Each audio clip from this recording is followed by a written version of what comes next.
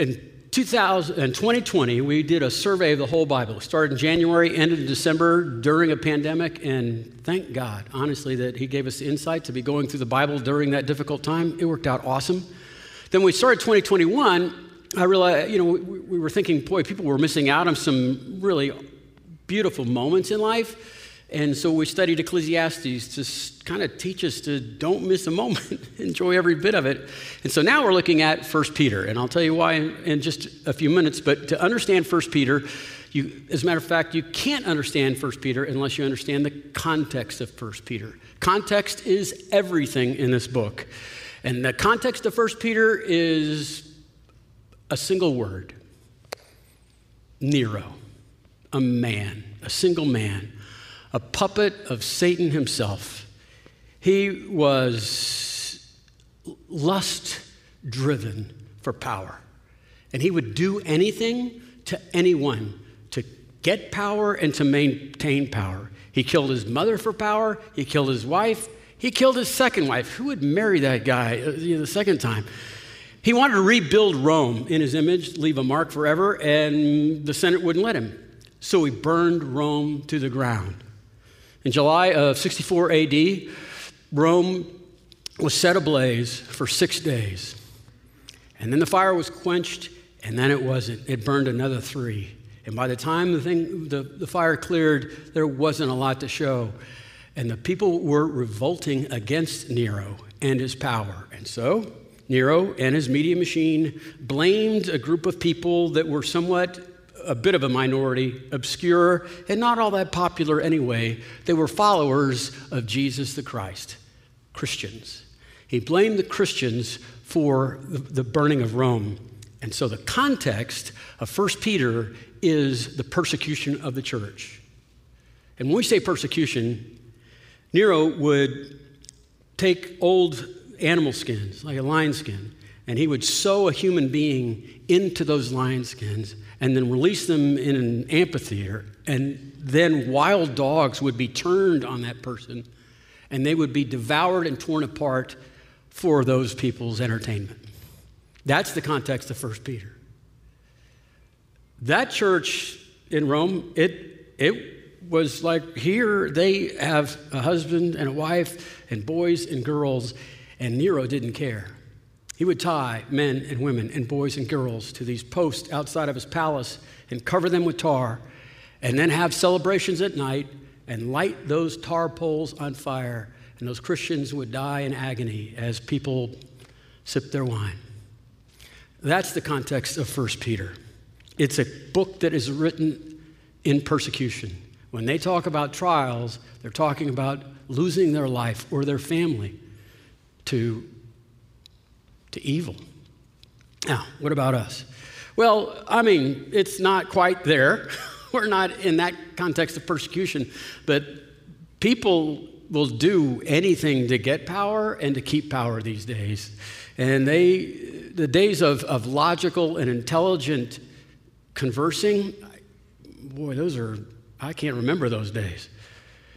There's been very few times in American history where actual practicing Christians were in a minority. We're in a minority, the real Christians. And even in those various times of history, even in recent history, there's been, I guess, a little bit of tolerance or grace given to people that have different views or values. No. Now there's just rising hostility. If you practice a biblical faith, you will most likely be shamed and even condemned. It might very well cost you a lot. And maybe this could be the easiest time to practice real biblical faith for the next 70 years. I don't know, but I know that anyone that believes in moral absolutes, Jew or Christian, anyone who believes that the Bible is from God, I think we've got some hard times coming. We're going to be mocked or shamed or punished for those values. And so what we need is a book. We need a book to help us thrive in times of trial. And a book needs to be written by a pastor that cares, or like a shepherd. Peter, shepherd my sheep, I will.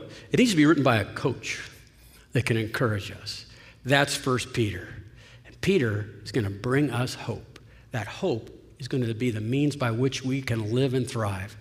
1 Peter, how do you thrive in difficult times? How do you thrive during trials? He says this right out of the blocks. It's who you are and it's what you have. Who you are and what you have. Peter starts so aggressively. He just comes out with like a cannon in verses 1 and 2 and says, this is who you are. Read with me. Peter, an apostle of Jesus Christ, to those who are God's elect exiles in dispersion in these are areas, in Pontus, in Galatia, Cappadocia, Asia, Austin, according to the foreknowledge of God the Father, in the sanctification of the Spirit, for obedience to Jesus Christ and for the sprinkling of his blood. May grace and peace be multiplied to you. I mean, look at that. Wow, wow, wow. I mean, before he says his greeting, may grace and peace be multiplied to you, he wrote a dissertation in theology.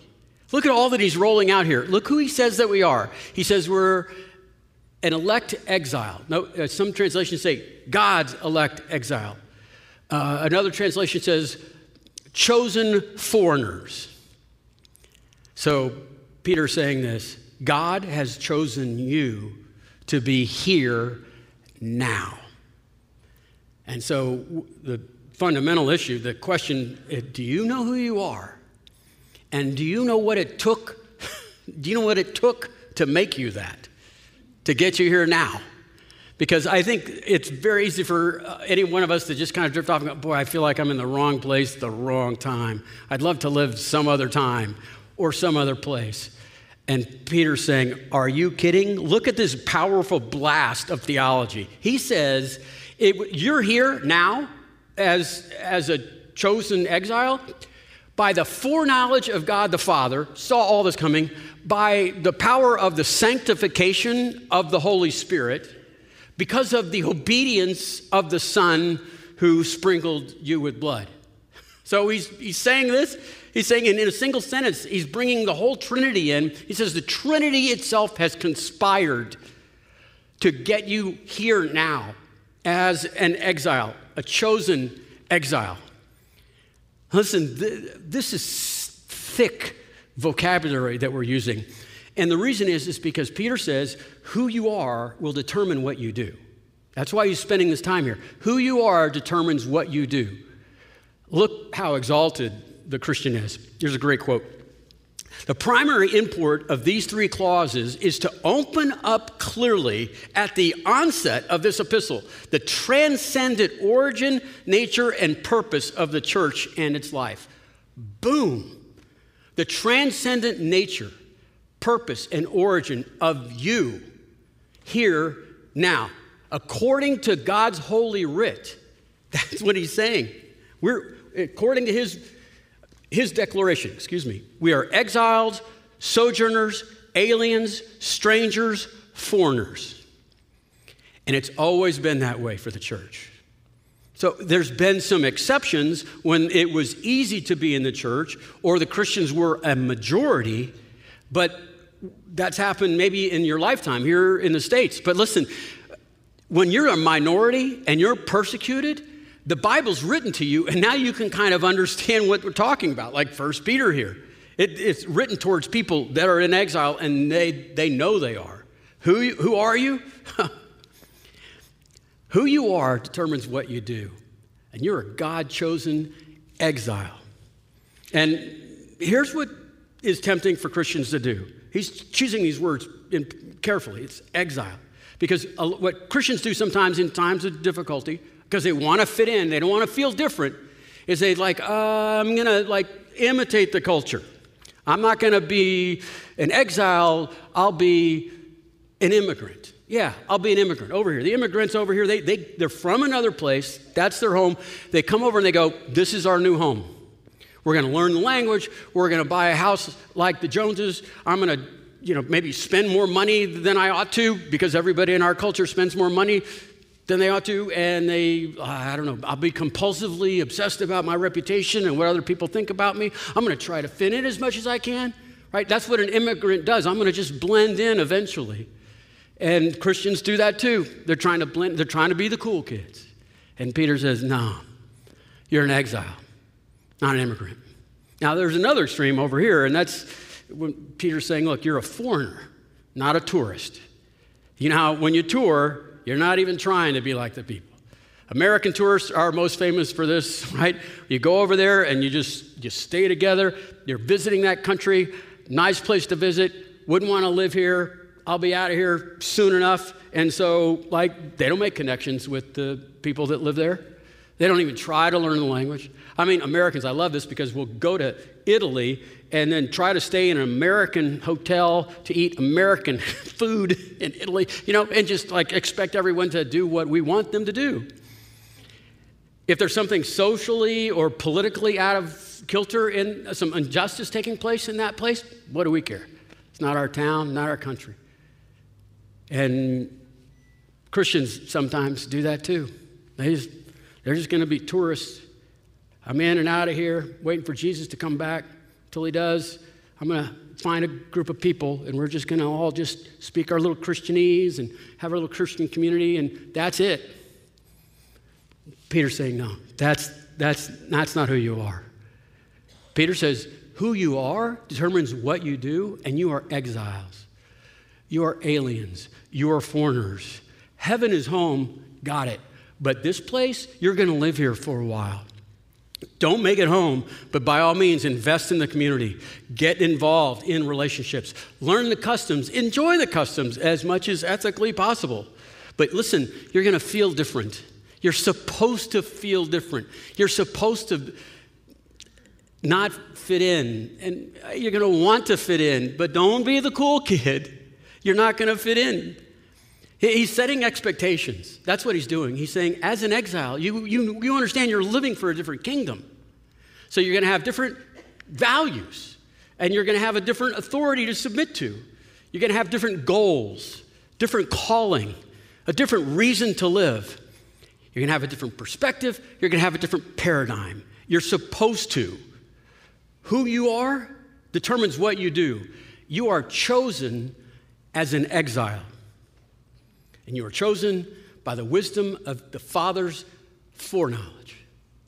We are being continually sanctified by the Holy Spirit and the power of the Holy Spirit. Excuse me. One more time.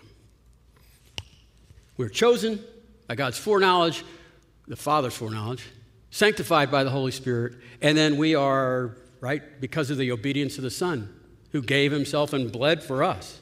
So he uses, in just 2 sentences here, 3 parts of the Holy Trinity to tell us who we are and who we belong to.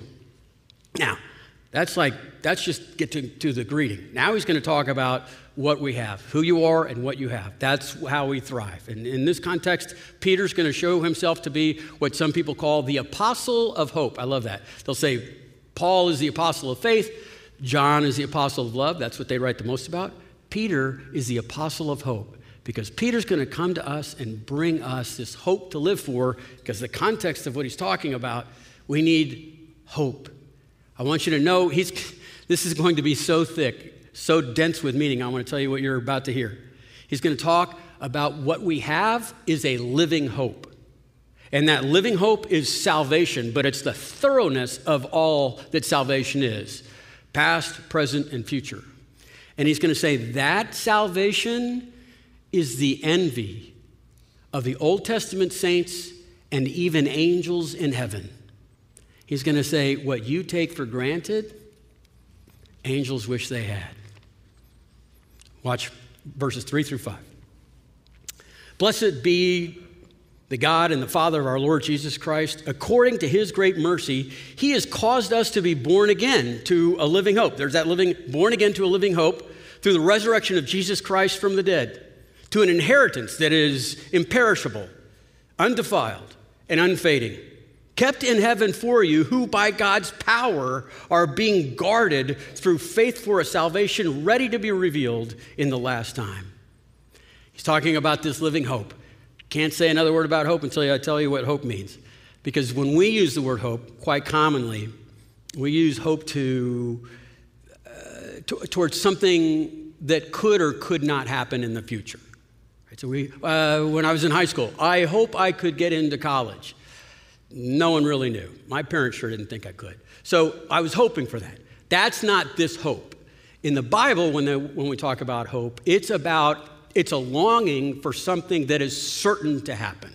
So a groom, like on his wedding day, is in the back where the grooms and the groomsmen are. He's in his tuxedo. The music started. He's fidgety. What's the matter, groom? He goes, I hope to be married. It's going to happen. He's just really looking forward to it. That's what he's talking about hope here.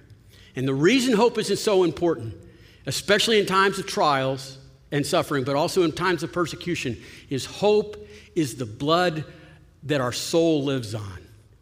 Hope is the blood that our soul lives on, and you better be careful about what you choose to be the object of that hope. And so Peter's saying, look, your hope as a follower of Christ, you have a living hope. That hope, that living hope, he's saying that because it's hope beyond death. He's saying it's a hope that goes into the next life, and that's why he's appealing to the hope based on the resurrection of Jesus Christ. Jesus continued on past the grave. That's a good thing to have hope in. Hope is the blood that your soul runs on. You must be careful of what the object of that hope is. Often you don't know until that hope is dashed.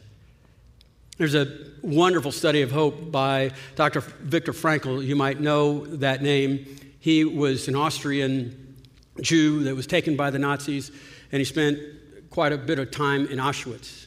And as a doctor, he reflected later on those times. He wrote a book called Man's Quest for Meaning. In that book, he reflects back and watched and just tells stories of how people lived in those death camps in times of absolute despair and how they chose to wake up the next day. He said some people would give in to evil and just like it's Darwin, survival of the fittest, and they would become angry and ugly, and they would abuse their fellow prisoners. Other people, he said, more common was people would just give up. And it was sad and unpredictable. He writes this in his book. It usually this happened quite suddenly. The symptoms which were pretty familiar to us here in Auschwitz. We saw and we feared the moment when our friends, usually it happened like this. It began in the morning when a prisoner would simply refuse to get dressed or wash or go out to the parade grounds for inspection. And no entreaties, no blows, no threats had any effect on them. They would just lay there. They'd given up. Nothing bothered them anymore because they had no hope.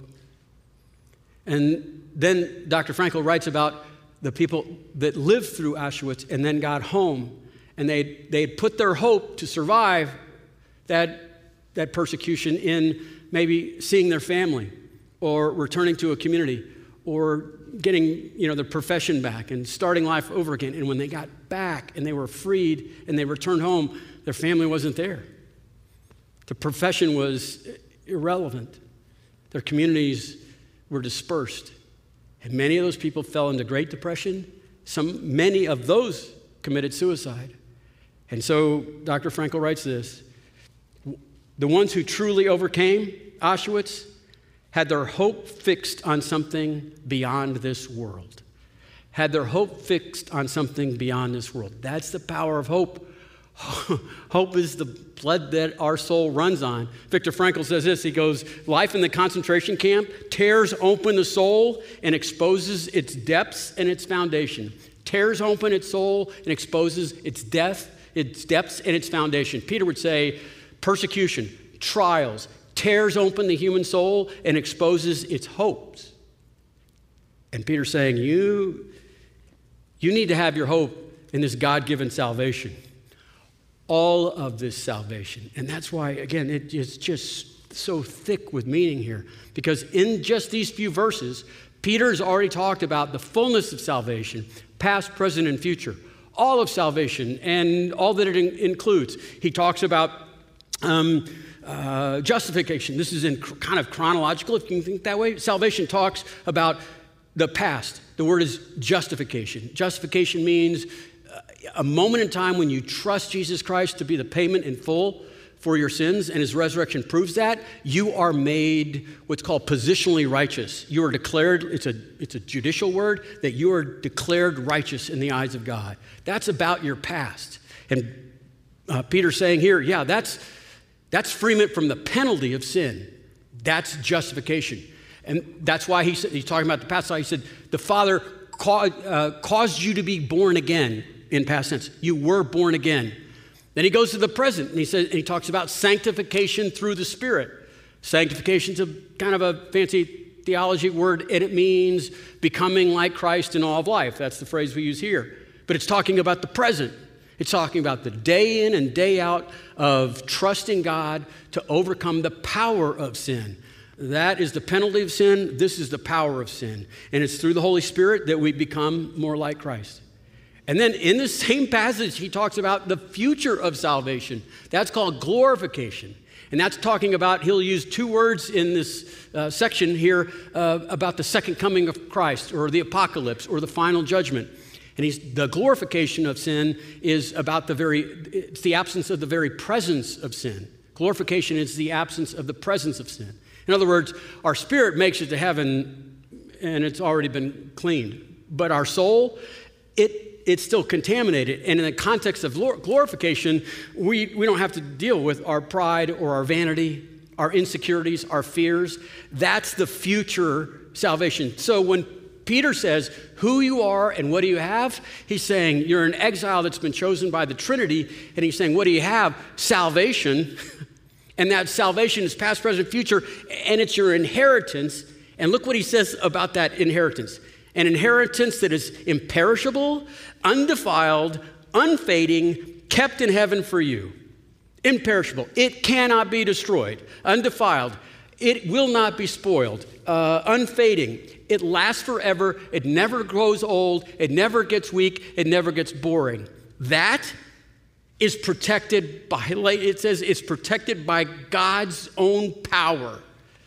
God's own power is protecting you. So, who you are, that'll determine what you do. Who are you? You're a God-chosen exile.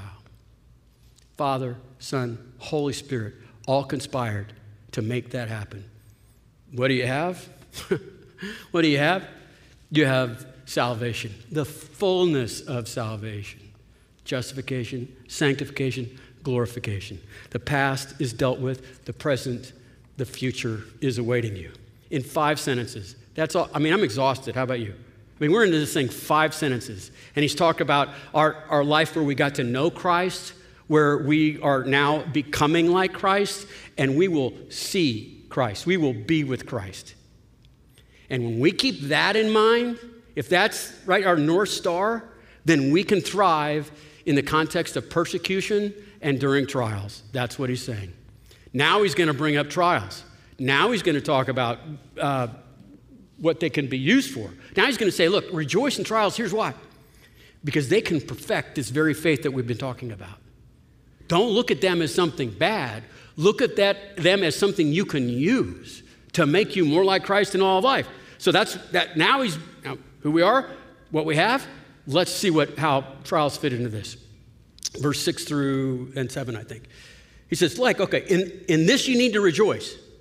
Though now for a little while, if necessary, you have been grieved by various trials. Yeah, right, I lost my family. So that the tested genuineness of your faith, and your faith is more precious than gold that perishes, even though it's tested by fire, may be found to result in praise and glory and honor at the revelation, there's the word apocalypse, at the revelation of Jesus Christ.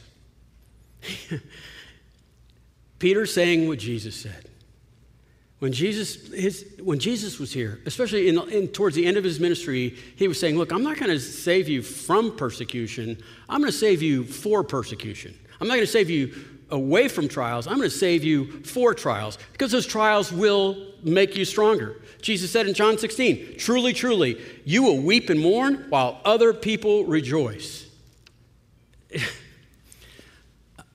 Let me say it another way. Jesus didn't promise a rose garden. He promised us a gold refinery. He said, In this world, you will have trouble. And he said, take heart, because I've overthrown this world. Peter's saying this is a metaphor. As gold is refined by a fire, constantly turning it up and making it pure, genuine faith is refined by trials. You don't know the purity of gold. You think it's looking great until you turn up the heat. And then you see what's real and you see what's ugly. And now you can continue to purify that gold. When I look back over the last year to 3 years of my sin, it's almost always in the context of some kind of setback or in a place of deep sorrow or when I was afraid. And I can look back at those times and hate myself or sulk about it or whatever it might be. But this is the coach in Peter saying, no. Don't look at those times. You have a genuine faith. Don't look at those times as anything but an opportunity to see what needs to be redone. Those are areas where you didn't trust in who you are or what you have. You were sulking because you want to be like everybody else and they got ahead of you, and so you made really dumb choices. Right, I forgot who I was. Or, right, I didn't appreciate the fullness of my salvation and made bad choices. He's a coach. I love good coaches because good coaches will tell you there's no losing. There's winning, there's learning, but there's no quitting. There's winning, there's learning, but there's no quitting. You come off the field and they scored more points. Let's learn something from this. Coach Peter's saying, hey, my brothers and sisters, those of you with a genuine faith, there's no losing. There's winning, there's learning, and there's no quitting. And so when business struggles are showing the worst of you, it's just someone turning up the heat saying, do you not know who you are? Or do you not know what you have? Right? When marriage difficulties show up and you are showing yourself to be, what you tell me? Selfish, usually. It's like, there we go. Do you not know who you are? Do you not know what you have? Peter just keeps coming back because that's how you endure hardship. And your health is not getting better, but it is getting worse. And you find yourself expressing it in ways that you should not. Peter's saying, okay, there you go.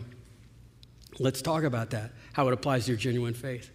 What I love about Peter here in these next two sentences is Peter is just this classic coach that's cheering his guys on, holding his sign up, because he's just going to state what they know to be true. He's just reminding them of what they know to be true so that they can persevere under persecution. Look what he says in 8 and 9. He goes, look.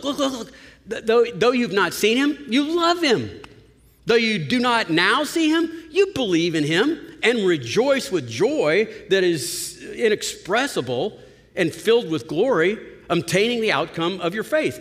The outcome of your faith is salvation of your souls, the full salvation of your souls.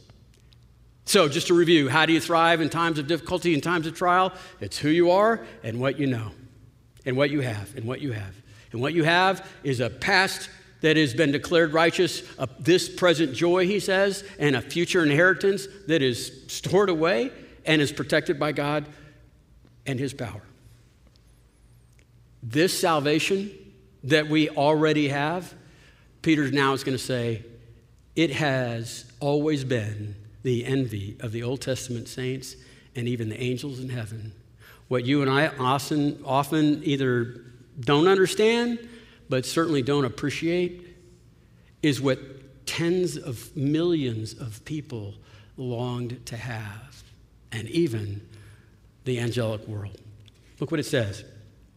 Now, concerning this salvation, what we have, concerning this salvation, the prophets who prophesied about the grace that was to be yours searched and inquired carefully, inquiring what person or time the Spirit of Christ in them was indicating when he predicted the sufferings of Christ and the subsequent glories. It was revealed to them that they were serving not themselves, but you, Those Old Testament prophets, they were serving us by telling us what Jesus was going to be like and what he needed to do. In things that have now been announced to you through those who preach the good news to you by the Holy Spirit sent from heaven, things which angels long to look at. Peter, of all people now, just relishing in the sacrifice and the sufferings of Jesus. Peter, here's a great quote. Peter, who wanted nothing to do with Christ's sufferings during his lifetime with Jesus, has made Jesus' suffering and his death the very center of the explanation of Jesus' earthly work. Peter, the one that's saying, you're not going to the cross. Now he's saying, yeah, let's talk about the cross. That was the hub of what he was, that's why he came here. He's saying, the Old Testament saints, they didn't completely understand a suffering Savior, but we get to see that. And if his suffering led to glory, our suffering will lead to glory. What I love is that last little phrase he just drops in there, and he says, what does he say? All of angels, and things to which angels long to look. You imagine what it's like to be an angel and some of the things they've seen, and they're longing to look into our salvation. They were there at creation. They've seen a lot of miracles, maybe all of them. I mean, a private first-class angel has seen more than we could ever imagine. And an angel, you sit down, have lunch with him when you get to heaven and say, well, like of all the things, what do you really want to know? I want to know about that salvation in you. We don't get to do that. The past justification, like how you work through your sanctification, the future inheritance of your glorification, that's, angels look down and wish they could be part of that. That's what we have. That's who we are. And so Peter here is saying, my brothers and sisters in Christ, would you expect to feel different? To be left out? You should be homesick. It's good to be homesick. To not want to be here and just like this place is broken and it's not for me. There's no place like home, and this is not home. There's no place like home. There's no place like home. There's no place like home. You know that line? Yeah. Remember this young lady from Kansas? Dorothy? Yeah. This is where she lived. Kansas. That was home. This was not home for her. This was a place called Oz. And when she got to Oz, she said to her little dog, Toto, I don't think we're in Kansas anymore. Yeah, you think? And I don't know, maybe she was surprised, but she shouldn't have been. But she was persecuted and hunted. She encountered various trials, like those flying monkeys, okay? And why? Why would she get all that? Well, you remember this character in the storyline? She's Satan, right? So this land is cursed, and she is thrown in there as an exile. And so her temptation, it's like don't be a tourist. Don't just get out of here as fast as you possibly can. Why? Because the story needs more to it. These are some people that need help. There's people that are enslaved and entrapped here. Somebody needs to find out the truth about how this whole place works. That's going to be for you, Dorothy. You've got to be not a tourist. You're never going to fit in and, just try to act like one of the cool kids. No, that's not for you either. You need to be an exile, a foreigner, someone who comes in and makes a difference. Somebody who is an alien that knows their place. That's who she was. What'd she have? She had some slippers, right? And the slippers were given to her so that she'd remember she was not alone and that she could call on the good witch, I think, as the story goes. But Oz never gave nothing to the Tin Man that he didn't already have. They already had it. They already were. That's the punch. That's the point. Here's a bigger point. You're Dorothy. I'm Dorothy. We're not in Kansas anymore. That's who we are. We're supposed to feel really out of place. We're going to be persecuted. We will probably suffer various trials. And what we have a salvation that is so wondrous and glorious that the Old Testament saints long for it, and the angels still stare down at us. It's a salvation that includes our past, our present, and our future.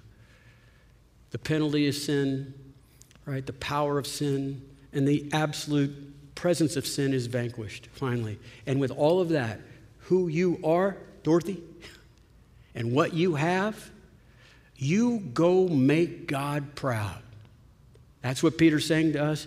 You do this right, so you'll enjoy the only life you have a chance to live. Peter's saying, buckle up, church. You're going to have to learn how to smile through difficult times. So you didn't get tenure. What'd you expect? We're not in Kansas anymore.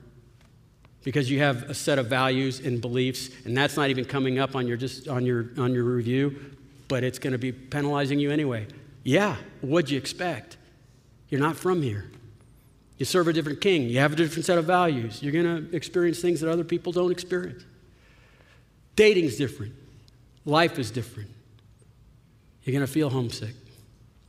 And that's why Paul ends one of his letters with this word, Maranatha. The word means, come, Lord Jesus.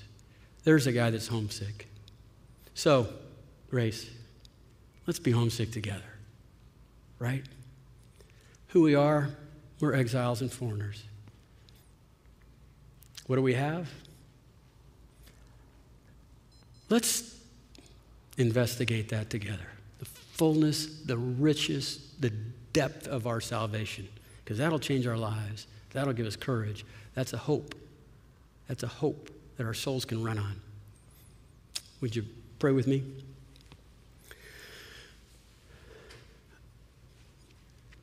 Dear Father, foresaw before the beginning of time, before creation, that you foresaw me, every person here.